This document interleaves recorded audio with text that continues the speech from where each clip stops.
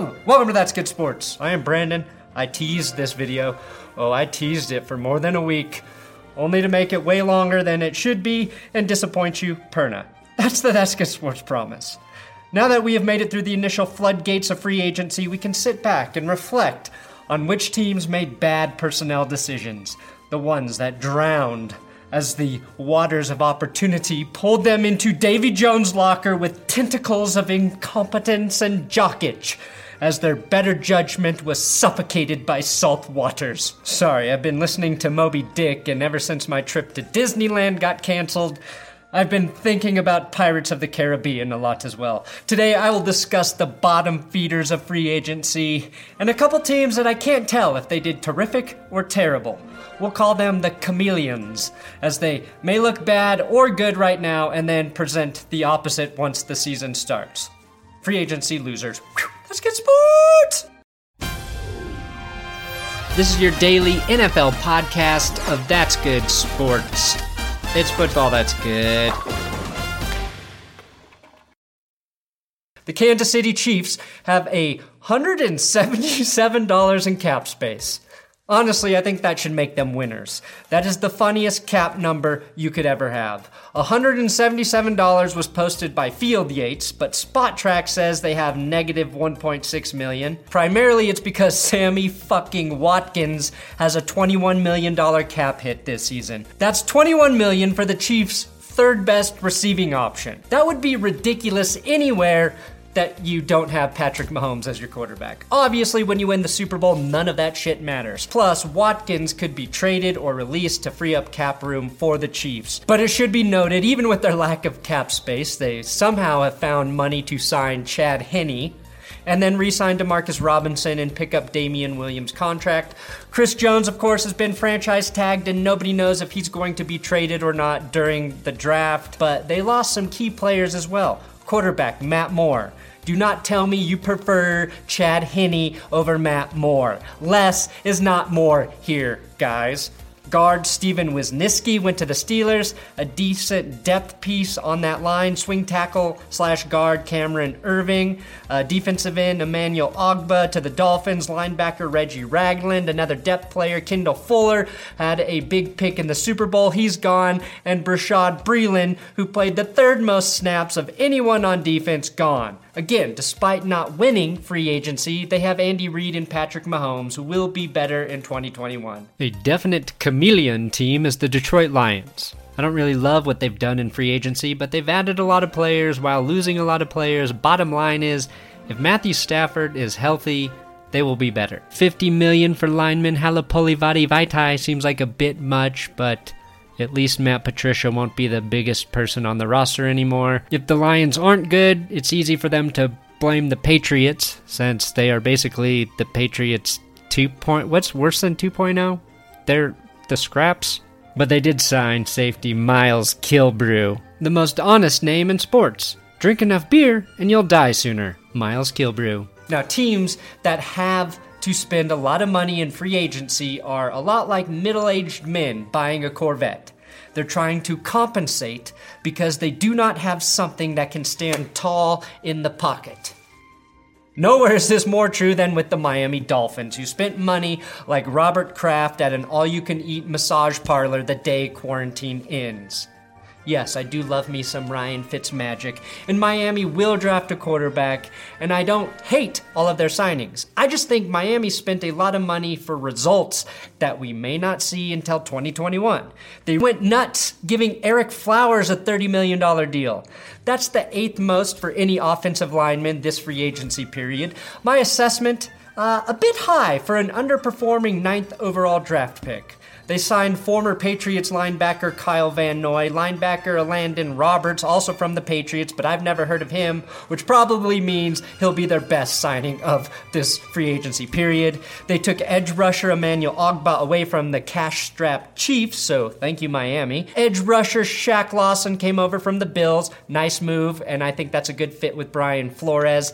Ted Karras, offensive line, Camus Grugier-Hill, linebacker, running back Jordan Howard, and the highest paid player in all of free agency, corner Byron Jones. Imagine him with Minkah Fitzpatrick. Why they let him go is still mind-boggling. All of these moves, good, bad, don't really know. What I do know, Tom Brady, Drew Brees, Phillip Rivers, and Teddy Bridgewater are getting the most money per year with their new contracts, but Byron Jones, corner from Dallas, got $82 million with $54 million guaranteed, which is the richest overall contract of any free agent this offseason. If Byron Jones doesn't turn into an absolute shutdown corner, that is a massive overspend for the Dolphins. They gave Jones and Van Noy top 10 contract deals. After watching the Broncos lose Chris Harris and Derek Wolfe for chicken feed, I think Miami could have received better value with patience. They still have $33 million in cap space to play with and 3 first-round draft picks, which is why I'm not calling them losers, just questionable spenders. Hell, if you just take out Eric Flowers from that whole group of guys they signed, I might really like what they did. A team I will throw into the loser category and not think twice about it is the Las Vegas Raiders, who actually spelled their name correctly on their first team facility sign. So, pretty positive start for the Raiders. I love the Corey Littleton signing for Las Vegas, but after that, I can't honestly say they got significantly better at any position. Corner Eli Apple, great tackler, but struggles in coverage. He struggled on a good team with the Saints. Nelson Aguilar is literally the most famous wide receiver in the NFL for dropping passes. Safety Jeff Heath is a solid player, but for a division becoming defined by speed, I'm not sure he's the boost that secondary needs. Las Vegas has $6 million left in cap space, so they are done spending. We shall see if their quantity of signings pays off. I'm betting on no, especially if Marcus Mariota does take over the reins at quarterback. The positive for the Raiders is that they have 2 first-round picks again and 3 third-rounders as well. Now, the most loserous team has been the Los Angeles Rams, and I say that even after they got Michael Brockers back from the beak of the Ravens. They have lost the most key players in free agency so far. Todd Gurley, gone. Dante Fowler, gone. Corey Littleton, Clay Matthews, Nickel Roby-Coleman, Eric Weddle to retirement, Wade Phillips, gone. And of course, Talib and Peters, they lost mid-season last year.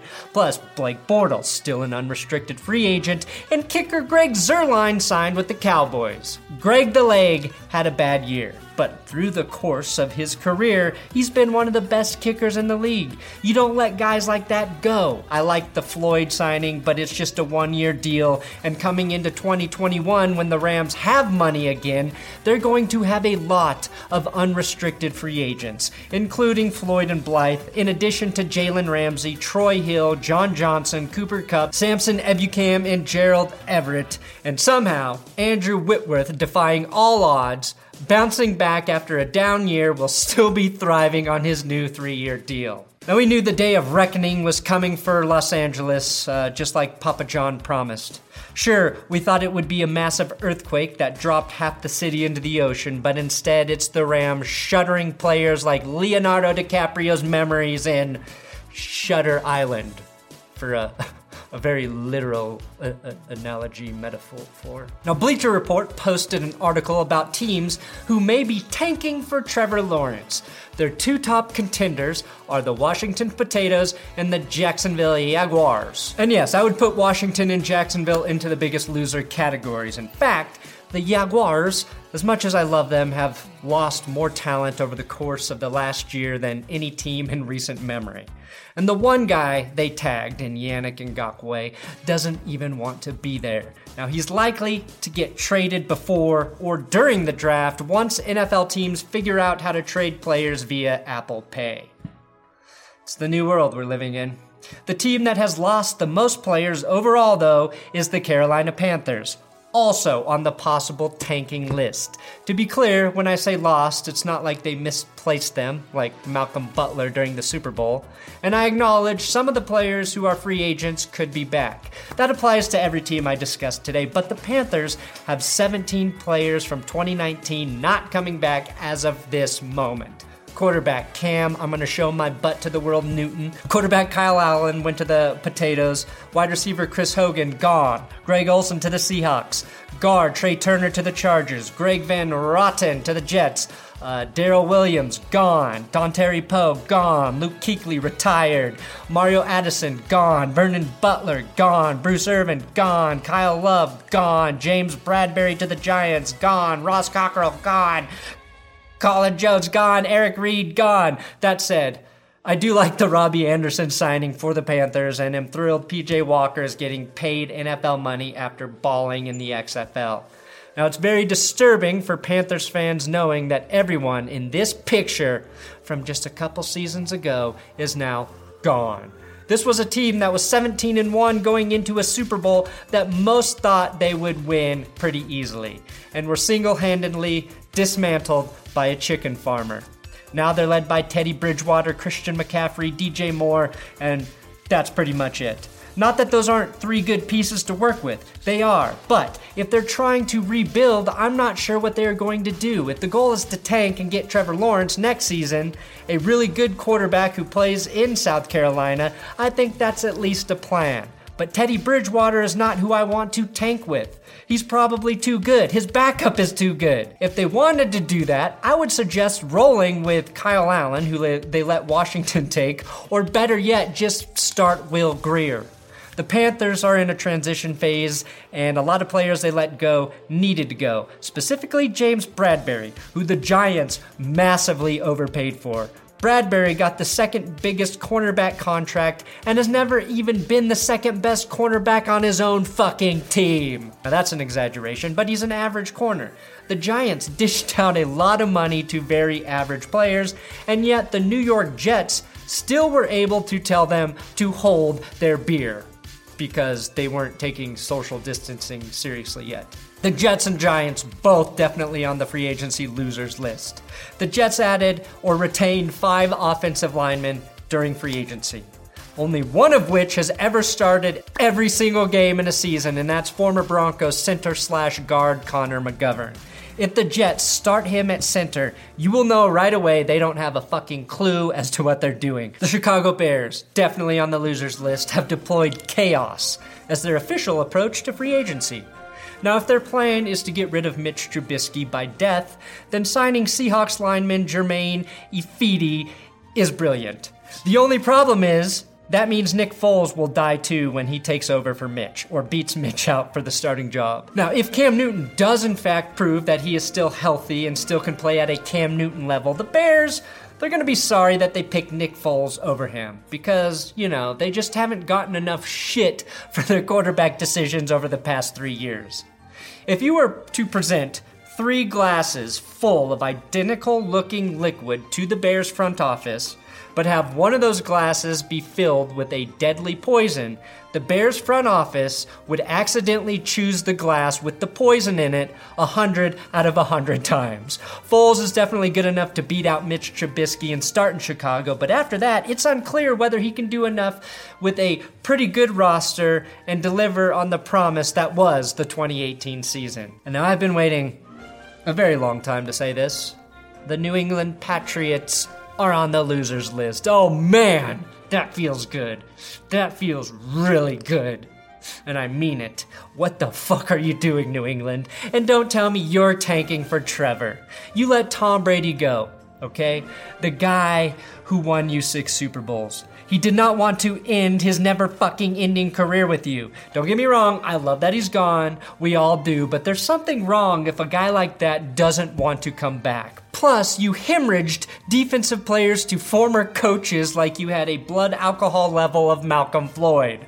Duron Harmon, Kyle Van Noy, Jamie Collins, who you fucked out of money he earned twice now, Danny Shelton, and Landon Roberts, who again, I admit, I don't know, but they're all gone. The Patriots have made 2 decent signings this offseason, and that is retaining Devin McCourty and franchise tagging guard Joe Thuney. Their quarterbacks right now are Jared Stidham and Brian Hoyer. Belichick supposedly loves Jared Stidham right now. Well, if he really believed in him, why the hell would he have pulled him from the game after he threw one pick six to Jamal Adams with the 30-7 lead? Remember that game this last season? Stidham came onto the field in the fourth quarter and was pulled after one bad throw with the 23-point lead. The Patriots have no cap space, and the 23rd overall pick, 3 picks in the 3rd round, and then a bunch of 6th and 7th round picks.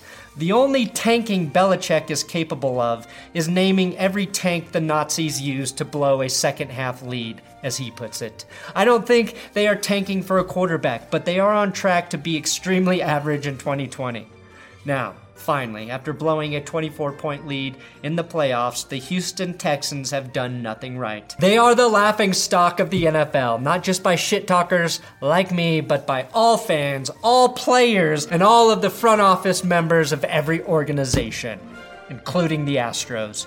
Bill O'Brien conducted the worst trade since Jimmy Johnson got the Vikings to give him a king's ransom for Herschel Walker. Now, the greatest truth in free agency is this: if you have a great quarterback, then the moves your team makes during this time are somewhat irrelevant. That was my whole point with the Kansas City Chiefs, but somehow Bill O'Brien has transcended that truth.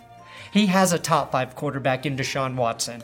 And after getting rid of one of the best receivers in the league, one of the most well-liked players in the locker room in DeAndre Hopkins, the Texans are arguably worse than losing a 24-point lead to the Chiefs in the playoffs. Not only that, they overspent on Hopkins' replacement in Randall Cobb, $27 million for a slot receiver. Cobb received a bigger contract than Robbie Anderson and Emmanuel Sanders and was the only receiver to get a 3-year deal this free agency period. And this was overall kind of a bad wide receiver free agency year in terms of overall talent available. And the Texans compensated by getting rid of their best fucking receiver because Bill O'Brien is too stupid to get along with him. Bill O'Brien, if given the chance, would trade the cure for the coronavirus for Leonard Fournette. Thanks for watching another episode of That's Good Sports and sticking around for the free agency loser episode. We've got the best NFL draft names coming up soon. And once you watch one video, click through and watch another one. Even if you don't actually watch it, just let it play in the background of your internet. YouTube likes that a lot. This is your daily NFL podcast of That's Good Sports. It's football that's good.